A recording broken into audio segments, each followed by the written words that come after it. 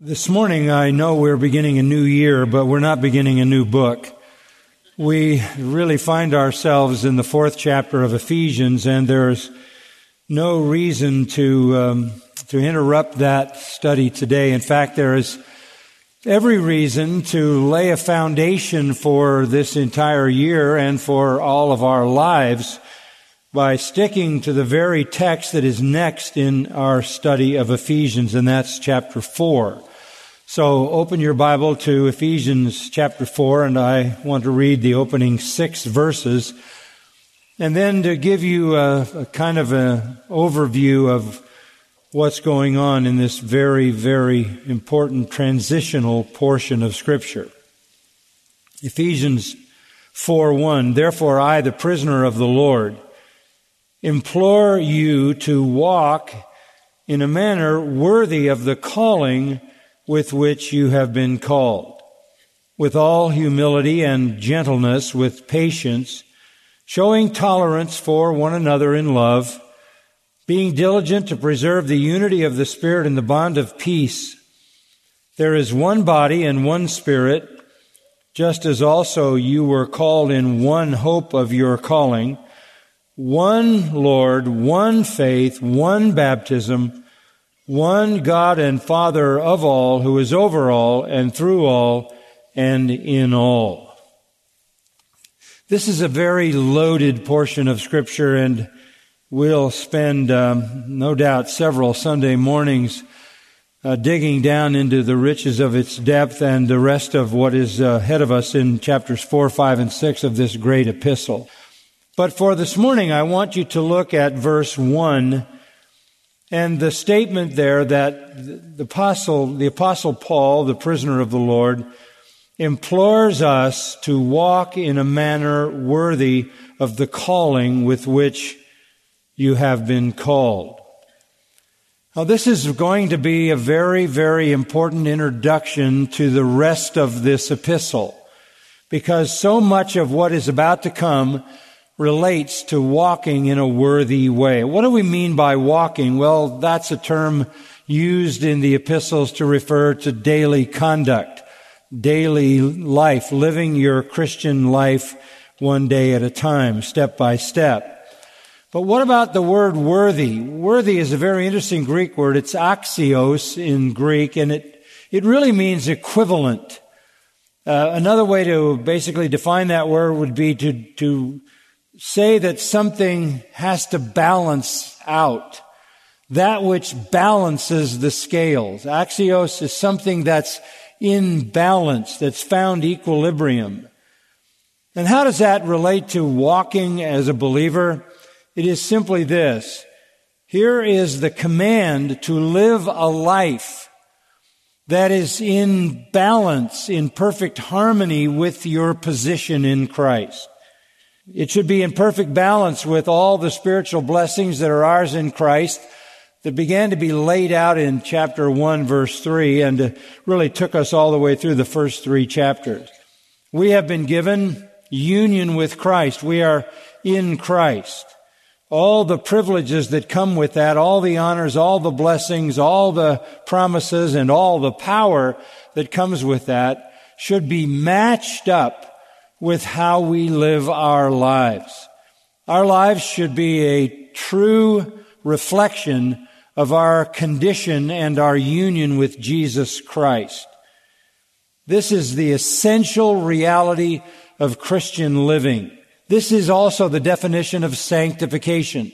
What does it mean to be sanctified? It means to live a life that is consistent with your spiritual union with Christ and embraces all that is in that union by way of privilege, honor, blessing, promise, and power.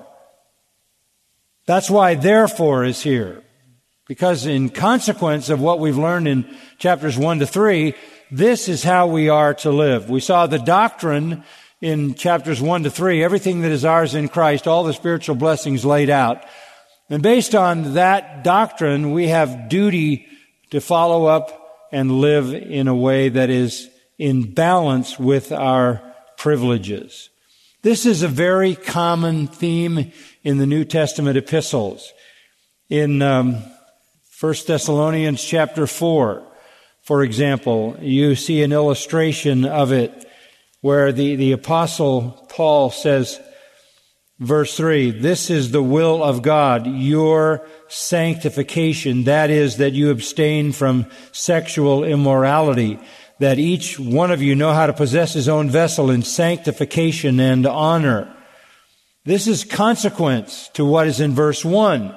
We request and exhort you in the Lord Jesus that you receive from us instruction as to how you ought to walk and please God. This is how you ought to live, and you have the responsibility to live that way. Doctrine lays out the standards, lays out the commands, lays out the divine expectations, and we are to respond to those in obedience. In 2 Corinthians 6, Paul talks about the fact that we have been made children of God. We have been adopted by God. God has become our Father. And having become sons of God, we are really the recipients of everything in the divine treasury. It is all ours. And as a response to that, at the end of chapter 6, in verse 1 of chapter 7, he says, "Let us cleanse ourselves from all filthiness of the flesh, perfecting holiness in the fear of God." So basically, the reality of sanctification is the consequent expectation of every believer from having received all spiritual blessings. In that you have been granted all spiritual blessings in the heavenlies in Christ, this is how you are to live. Now, this is a constant theme, and I'll try to unpack it for you, at least in this opening message this morning, that duty is always built on doctrine, that practice is always built on position, that behavior is always built on truth, that you only live a life to the glory of God when you understand the glory of God. That is to say, when you understand the fullness of God's glory revealed in redemptive blessing, you then have the foundation to live the way God wants you to live.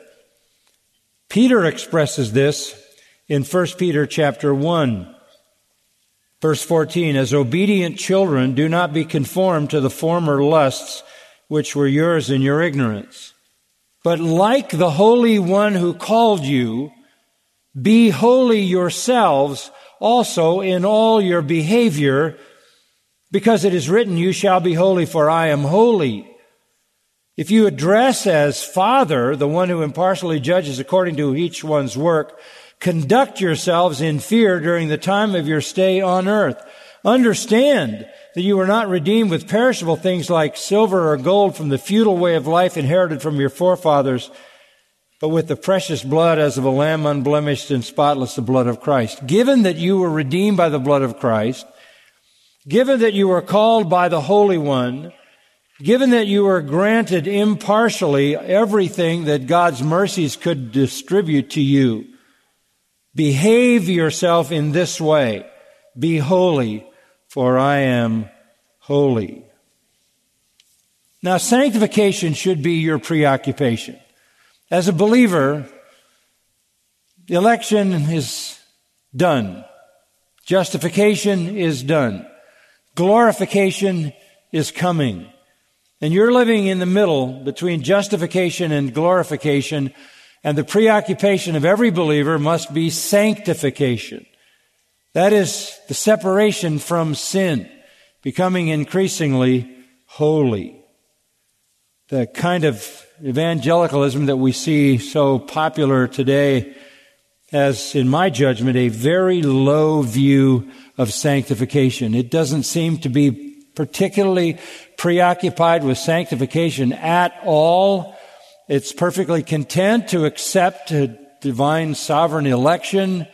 It's very happy about the doctrine of justification. It looks forward to glorification, but has a very nominal, minimal, indifferent attitude toward sanctification. That is a core sin.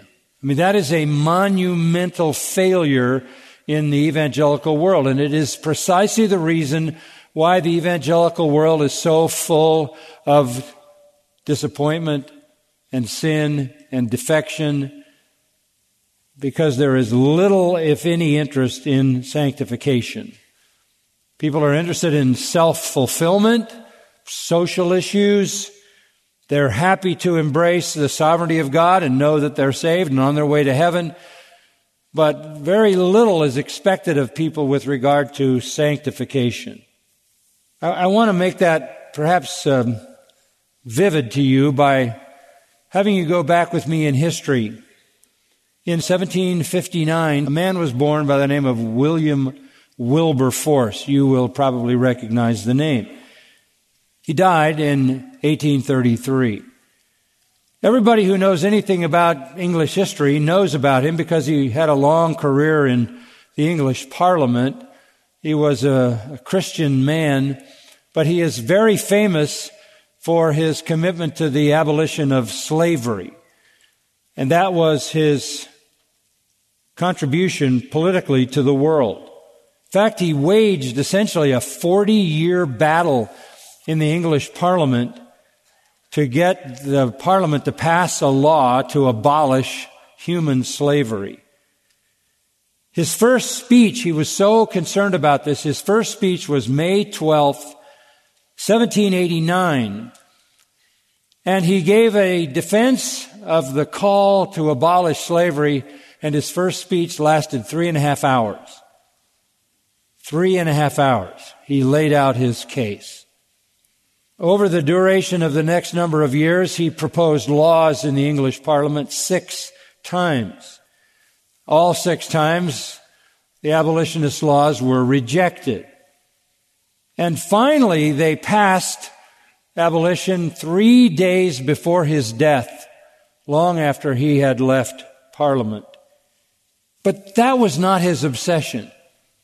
And I think historically people assume it was, because it's a noble cause.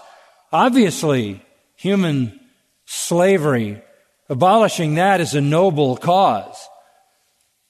But that is not what his obsession was. Historically, people think of him as obsessed with abolition. He had a lot of enemies who thought that was the most important thing in his life, and they wanted to make sure he never got what he wanted. But that was not his true obsession. I know what his true obsession was. How do I know that? Because recently his journals have been discovered. He wrote journals so that there is a mass of his first-person writings that reflect his obsession. And I can tell you what his obsession was. He was obsessed with his own sanctification. This was what obsessed him. This is what drove him day after day after day, was the sense that he was not the man that Christ wanted him to be. He was not worthy.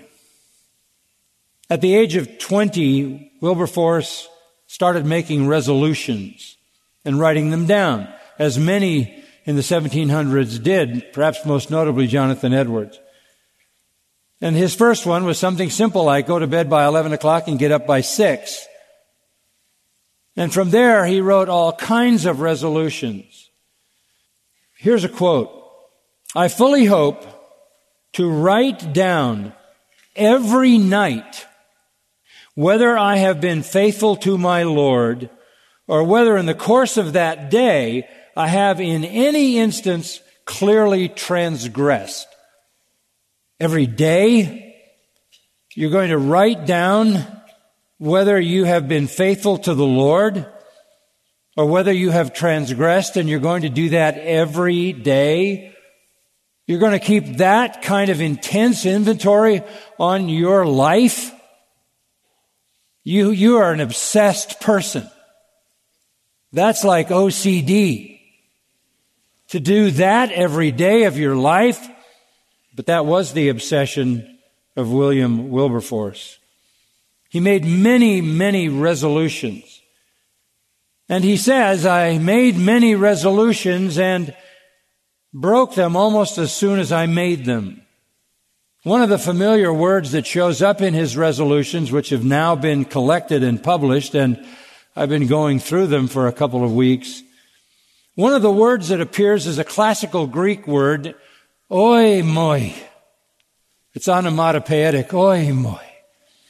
It was a classical Greek word used to describe the mourning of women who were hired to mourn at a funeral. He uses that word over and over again. There was this constant sense of unworthiness. There was this constant cry of sadness at the lack of sanctification in his life. He kept lists, and these are the things he wrote in his lists.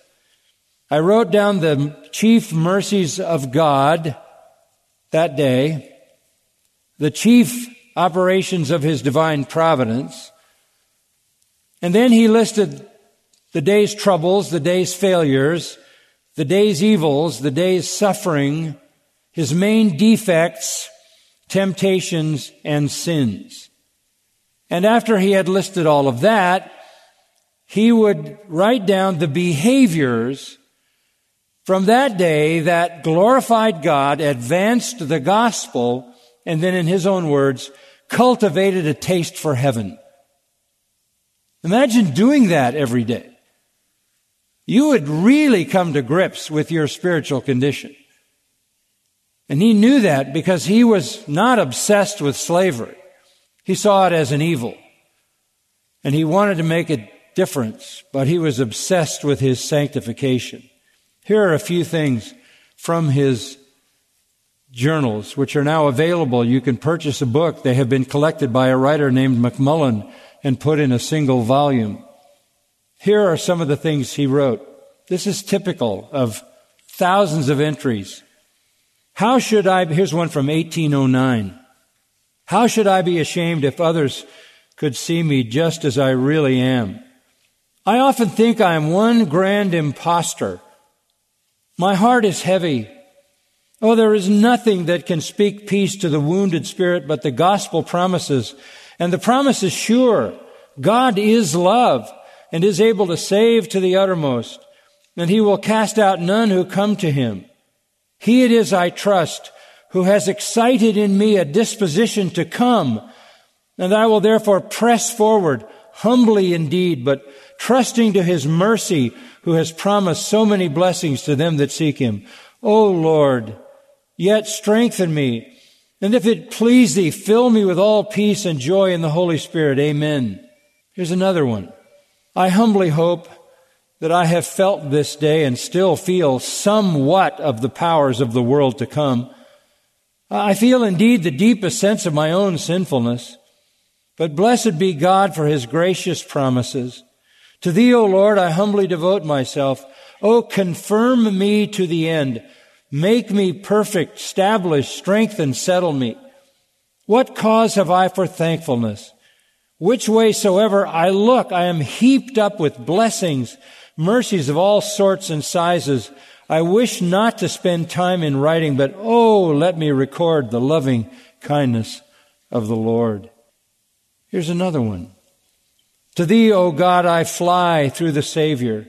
Enable me to live more worthy of my holy calling, to be more useful and efficient, that my time may not be frittered away unprofitably to myself and others, but that I really may be of use in my generation and adorn the doctrine of God my Savior.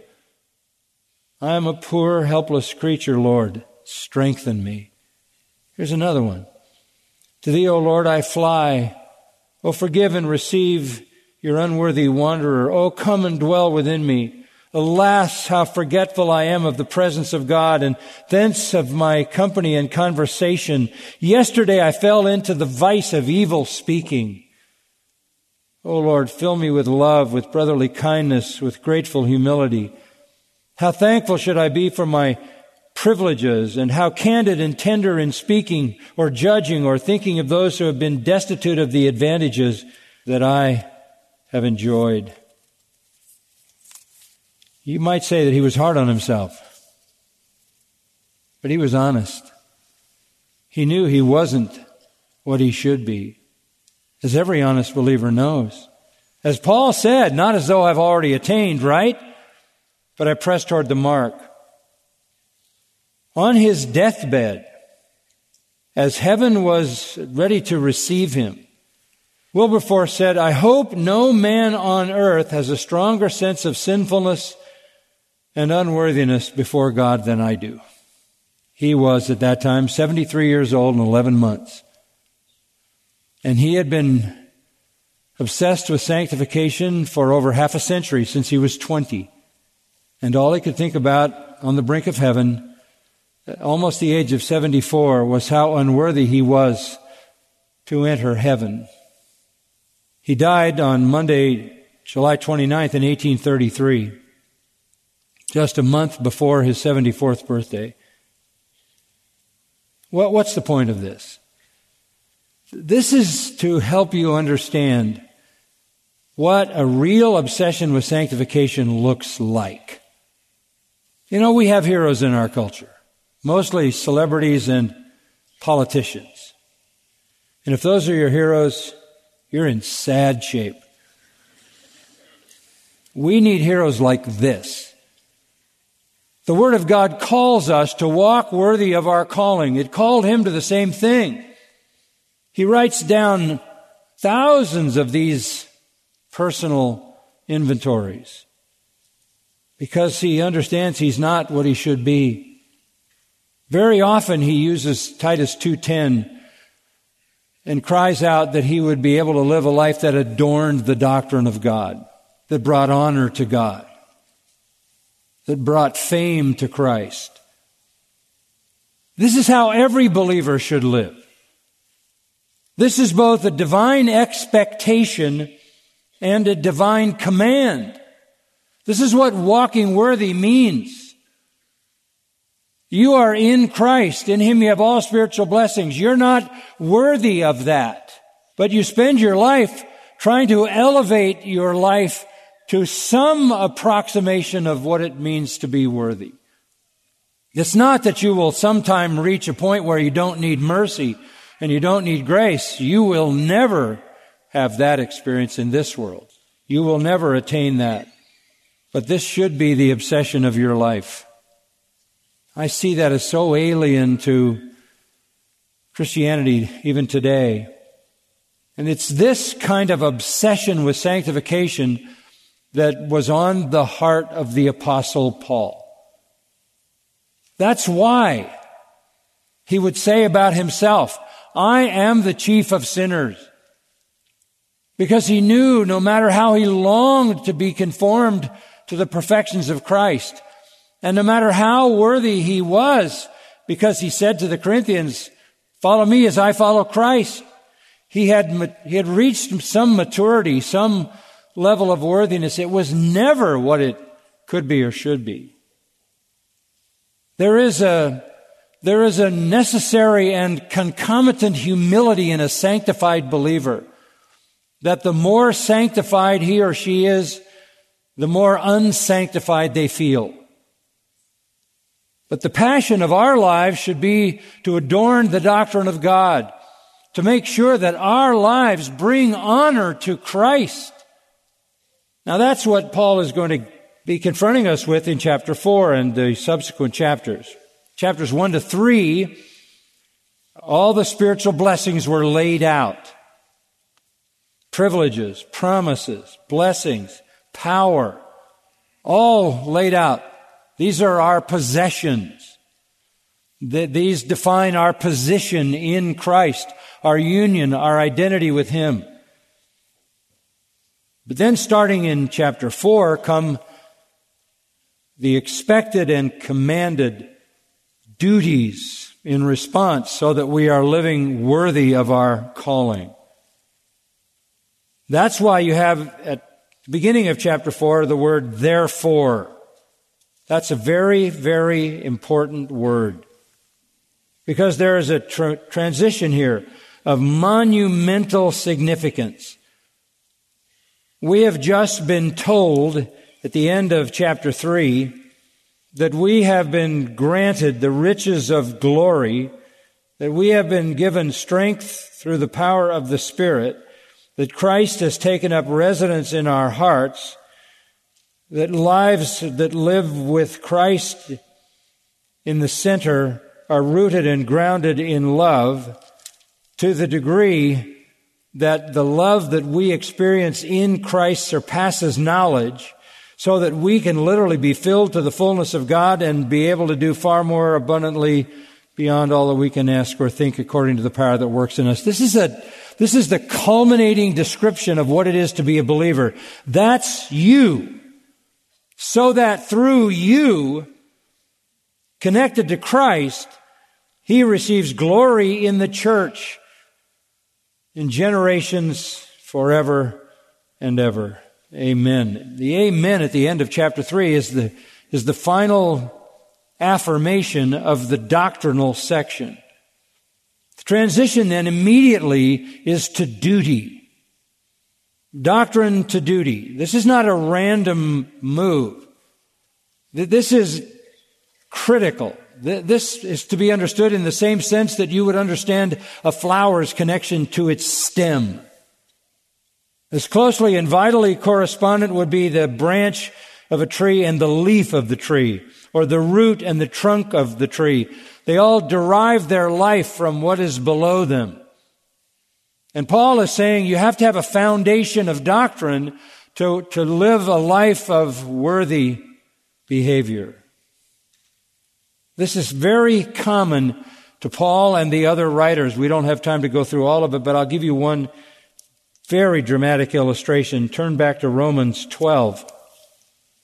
It's very common, but here is a very powerful illustration. Romans 12. You have the very same word, chapter 12, verse 1. Therefore, I urge you. Same thing he said in Ephesians 4. Therefore, I implore you, or I beg you, or I plead with you. And here's the basis on which Paul pleads in Romans 12. By the mercies of God, on the basis of the mercies that God has dispersed to you, you need to present your bodies a living and holy sacrifice acceptable to God, which is your spiritual service of worship, and not be conformed to this world, but be transformed by the renewing of your mind so that you function within the will of God. So the point is this: you need to present your bodies because of what God has done for you in giving you His mercies. What are the mercies of God? What's He talking about? Well, if this were the book of Ephesians, we would say everything that he laid out in chapter 1. But this is the book of Romans. And Ephesians has, you could say, 3 chapters of the mercies of God to the believer, but Romans has 11 chapters of the mercies of God. The opening 11 chapters lay out all that God has given us. And let me just remind you of what's in those 11 chapters. We have been granted the righteousness of God. We have been given an understanding that all that the law can do is condemn and it cannot save. We have been granted salvation through the power of faith. We have been granted peace with God, standing in grace, the promise of glory, the gift of love, the indwelling Holy Spirit, adoption as God's sons, reconciliation to God, union with Christ. We are now priests offering sacrifices to God, acceptable ones. We have been given deliverance from sin, freedom from judgment, conversion, transformation, glorification, eternal security, and unfailing promises. Those are all the mercies of God, which is to say you don't deserve them. What a list. Paul then in chapter 12 of Romans in verse 1 says, therefore, present your bodies a living and holy sacrifice. Go down the path of sacrificial sanctification. That's your spiritual service of worship. What is God asking out of you? He gave you all spiritual blessings in the heavenlies. They're laid out in 11 chapters in Romans. They're laid out in primarily chapter 1 of Ephesians and expanded in 2 and 3. And on the basis of what God has done for you, what should He expect? But that you should walk in a worthy way, which is to present your body as a living and holy sacrifice. You want to live a life that's acceptable to God, and that, of course, means a holy life. A holy life. In 1 Thessalonians 4, verse 1, Paul writes, "Finally then, brethren, we request and exhort you in the Lord Jesus that as you received from us instruction as to how you ought to walk and please God, just as you actually do walk, that you excel still more. For we know what commandments we gave you by the authority of the Lord Jesus." Okay, we taught you, we gave you instruction, we gave you commandments so that you can walk pleasing to God. Then verse 3, "For this is the will of God, your sanctification." This is the will of God, your sanctification. What should be your preoccupation? Sanctification. Listen back in chapter 2 of 1 Thessalonians, verse 12. "You should walk in a manner worthy of the God who calls you into His own kingdom and glory." What has God given you? Everything in His kingdom. What has He given you? Glory, eternal glory. What does He ask of you? That you walk in a way that is worthy. In other words, that your life corresponds to your privileges. In Colossians, again, chapter 1, listen to the words of Paul, very much the same, verses 9 and 10. "For this reason also, since the day we heard of it, we have not ceased to pray for you and ask that you may be filled with the knowledge of His will and all spiritual wisdom and understanding." We want you to have the knowledge of sound doctrine. Why? "So that you will walk in a manner worthy of the Lord, to please Him in all respects, bearing fruit in every good work and increasing in the knowledge of God." You can't separate knowledge from holiness. You can't separate doctrine from duty. You can't separate practice from position. And again, we read Peter, "Be holy, for I am holy."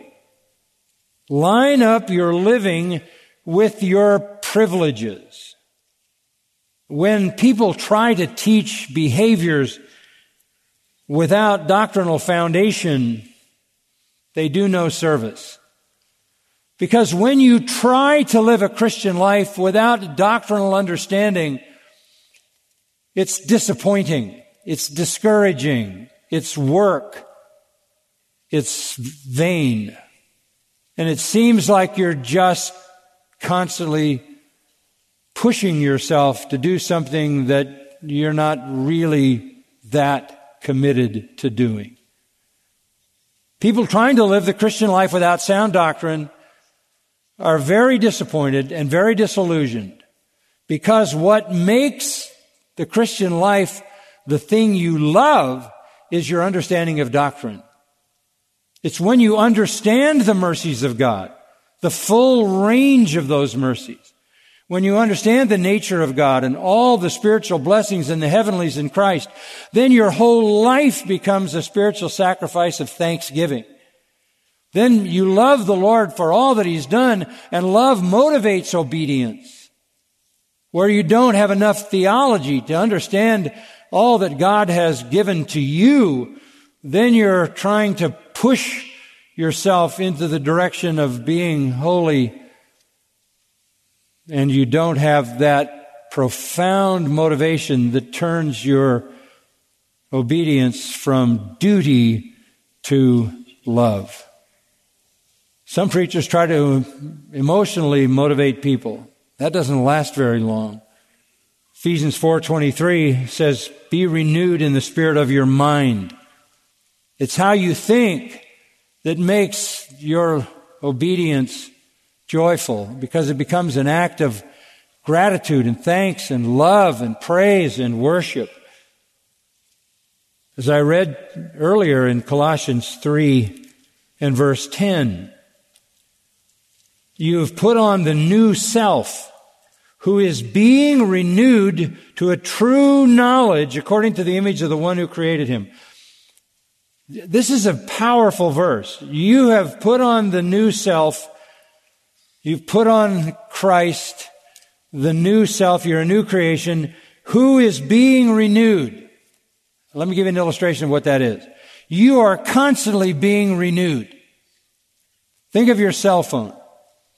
Every once in a while you get something from the cell phone company that says, we want to give you an update on the system. We'll do that overnight if you plug your phone in. And what happens is the system is renewed. It's upgraded. That is a classic illustration and a simple one of how God functions in the life of a believer. There's constant renewal, constant refurbishing, constant upgrading going on in the life of a believer who is exposed to divine truth. You're just an upgraded version of what you were. More efficient, more fruitful, more productive. And it comes through the full knowledge of God. That's why Peter says, grow in grace and in the knowledge of our Lord and Savior Jesus Christ. That's my prayer for you. So doctrine is the foundation for conduct. Our walk is to be axios. It's to be equivalent to our restored, renewed, transformed, converted self in Christ.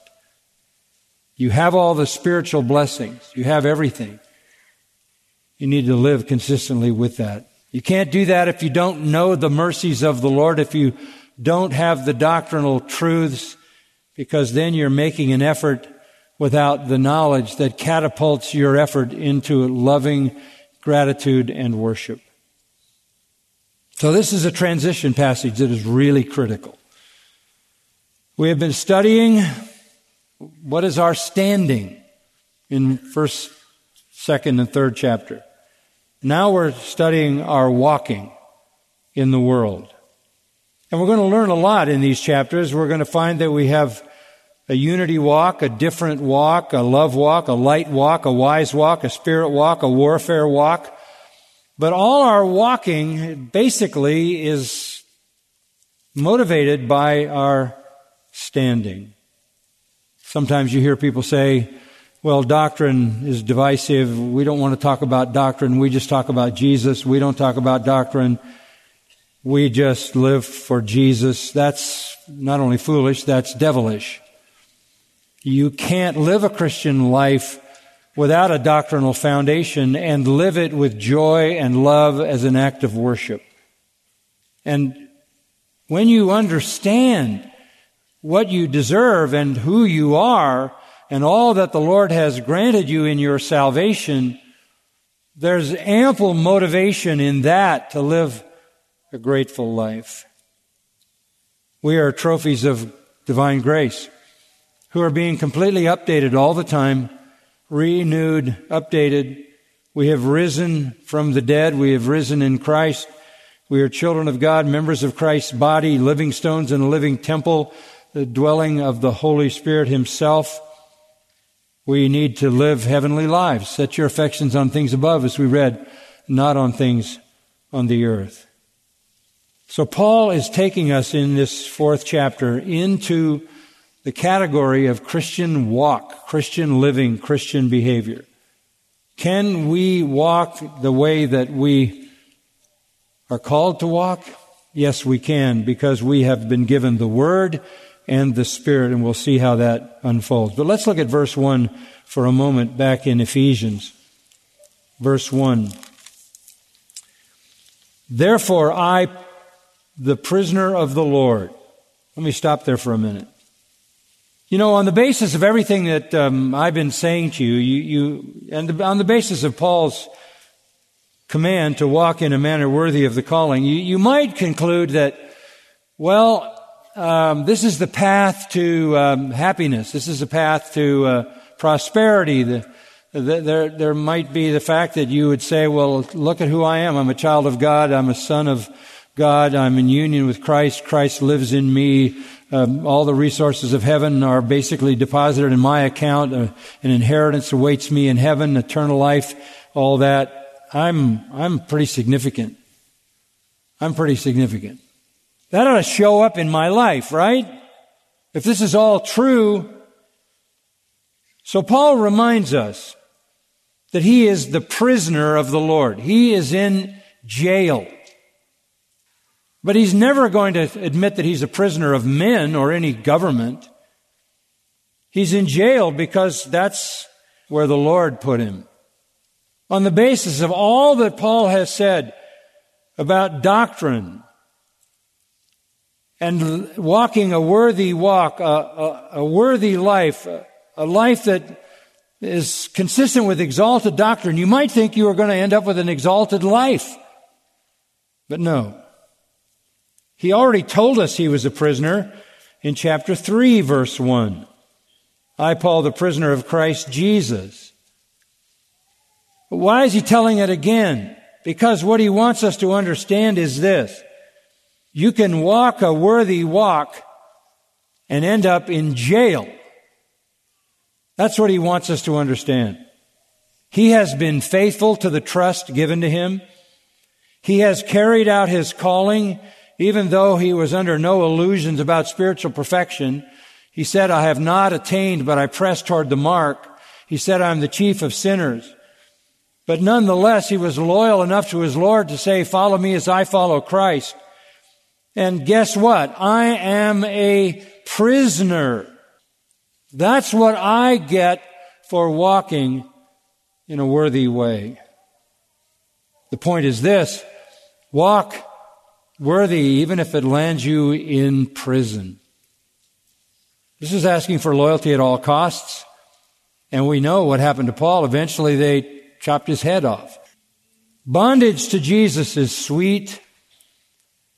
Fulfilling your duty to the Word of God and the God of the Word is joyful because you're a prisoner of love. And even if you end up in a jail, you're still the recipient of all the mercies of heaven. On the basis of all preceding doctrine, on the basis of all of his life lived out in a trustworthy way, he ends up as a prisoner and still says, back to verse 1, I implore you to walk in a manner worthy of the calling with which you have been called. And I'm saying it from the vantage point of prison, a stinking, wretched, rotten, vile prison.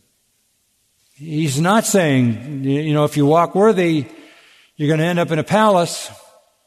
You walk worthy, you're going to have all your desires met. No, if you walk worthy, you might end in a prison. But still, with joy and love for the Lord, he can say, I implore you to walk in a manner worthy. I beg you, I exhort you, I beseech you, parakaleo. Strong word. This was always his goal. In Colossians 1:28, he says, we proclaim him, that is Christ, admonishing every man, teaching every man with all wisdom, so that we may present every man complete in Christ. For this purpose also I labor, striving according to his power, which mightily works within me. In other words, my goal in ministry is to teach and admonish with all divine revelation, to present everyone complete in Christ. This is what I labor for. This is what I strive for. And this is what the power of the Holy Spirit in me works for. This is what he said in Galatians 4:19, that he was in birth pain until Christ was fully formed in the people. This is the goal of pastoral ministry, to see the folks that God puts into your care sanctified ever increasingly like Christ. Paul says, that's what I live for. That's what I minister for. That's what I seek in my own life. He cried out, oh, that I may know him and the power of his resurrection and the fellowship of his sufferings. The servant of God gives his life and his breath and all his strength and all his energy to see the sanctification of his people through the Word and the Spirit.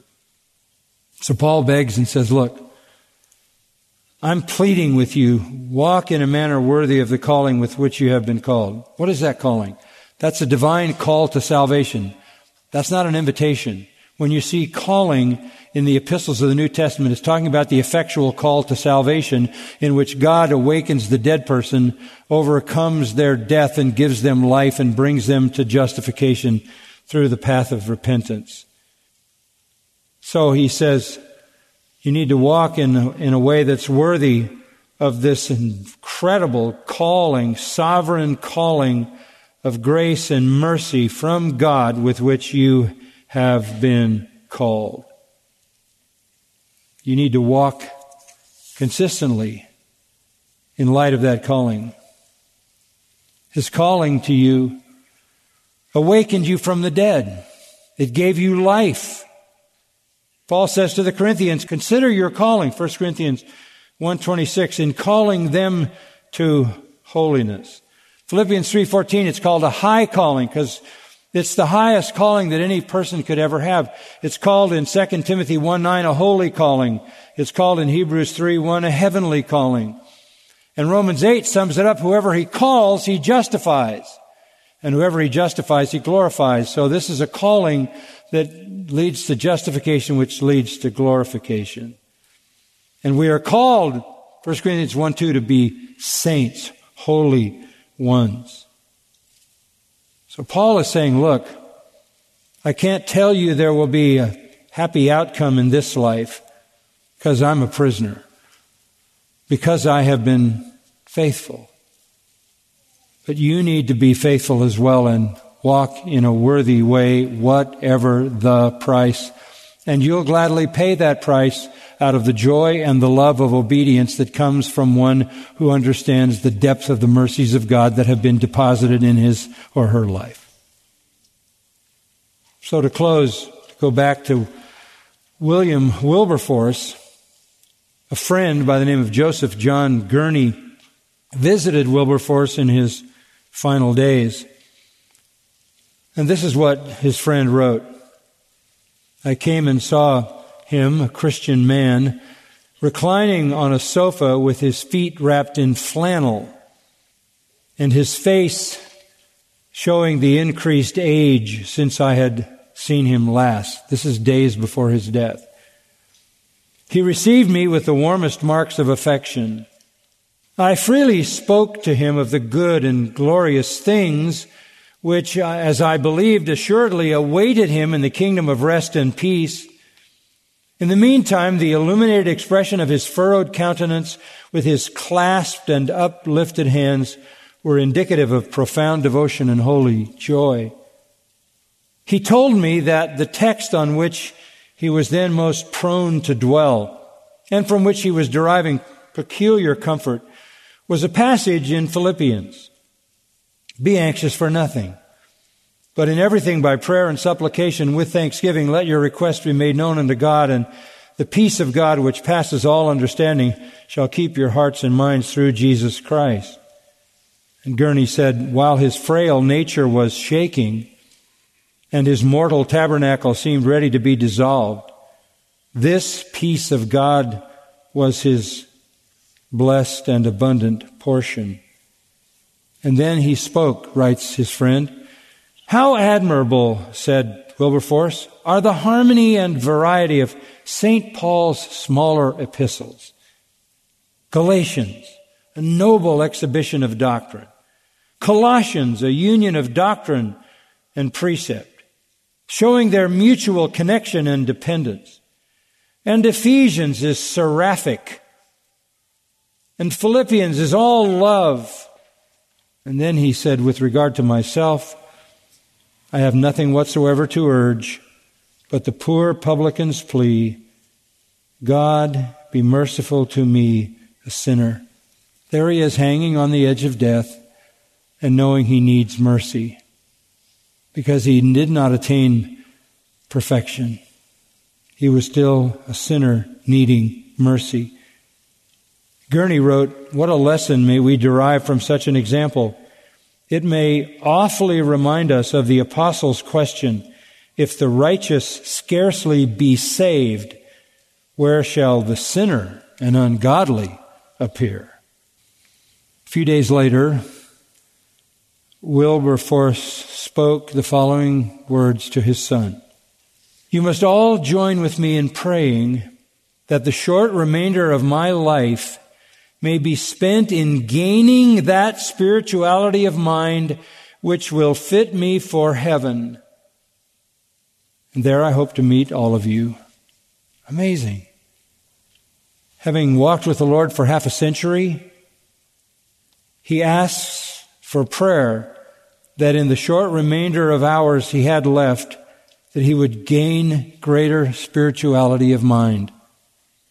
This is the dissatisfaction of a heart that longs for sanctification. In his will, he asked to be buried humbly with no special honors. He said honor would be preposterous and unseemly. But he couldn't prevent the English Parliament from burying him at Westminster Abbey and placing a magnificent statue of him close to his grave. Here's what is placed on that statue to this day as tribute to the memory of William Wilberforce, eminent as he was in every department of public labor and a leader in every work of charity.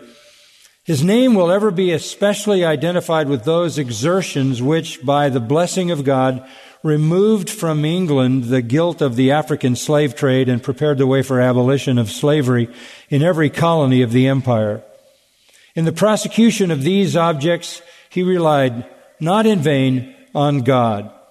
But in the progress, he was called to endure great opposition. He outlives, however, all hatred. He died, not unnoticed or forgotten by his country.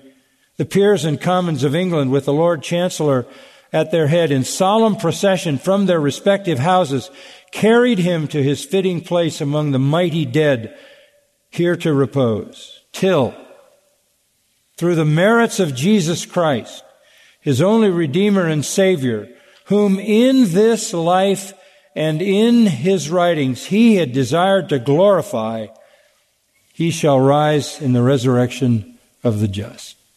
What a tribute. Even the Parliament recognized that in this life, all he wanted was to glorify his Lord. Sanctification must be our preoccupation, and we're going to learn the elements of that in this wonderful portion of Scripture as we continue. Let's pray.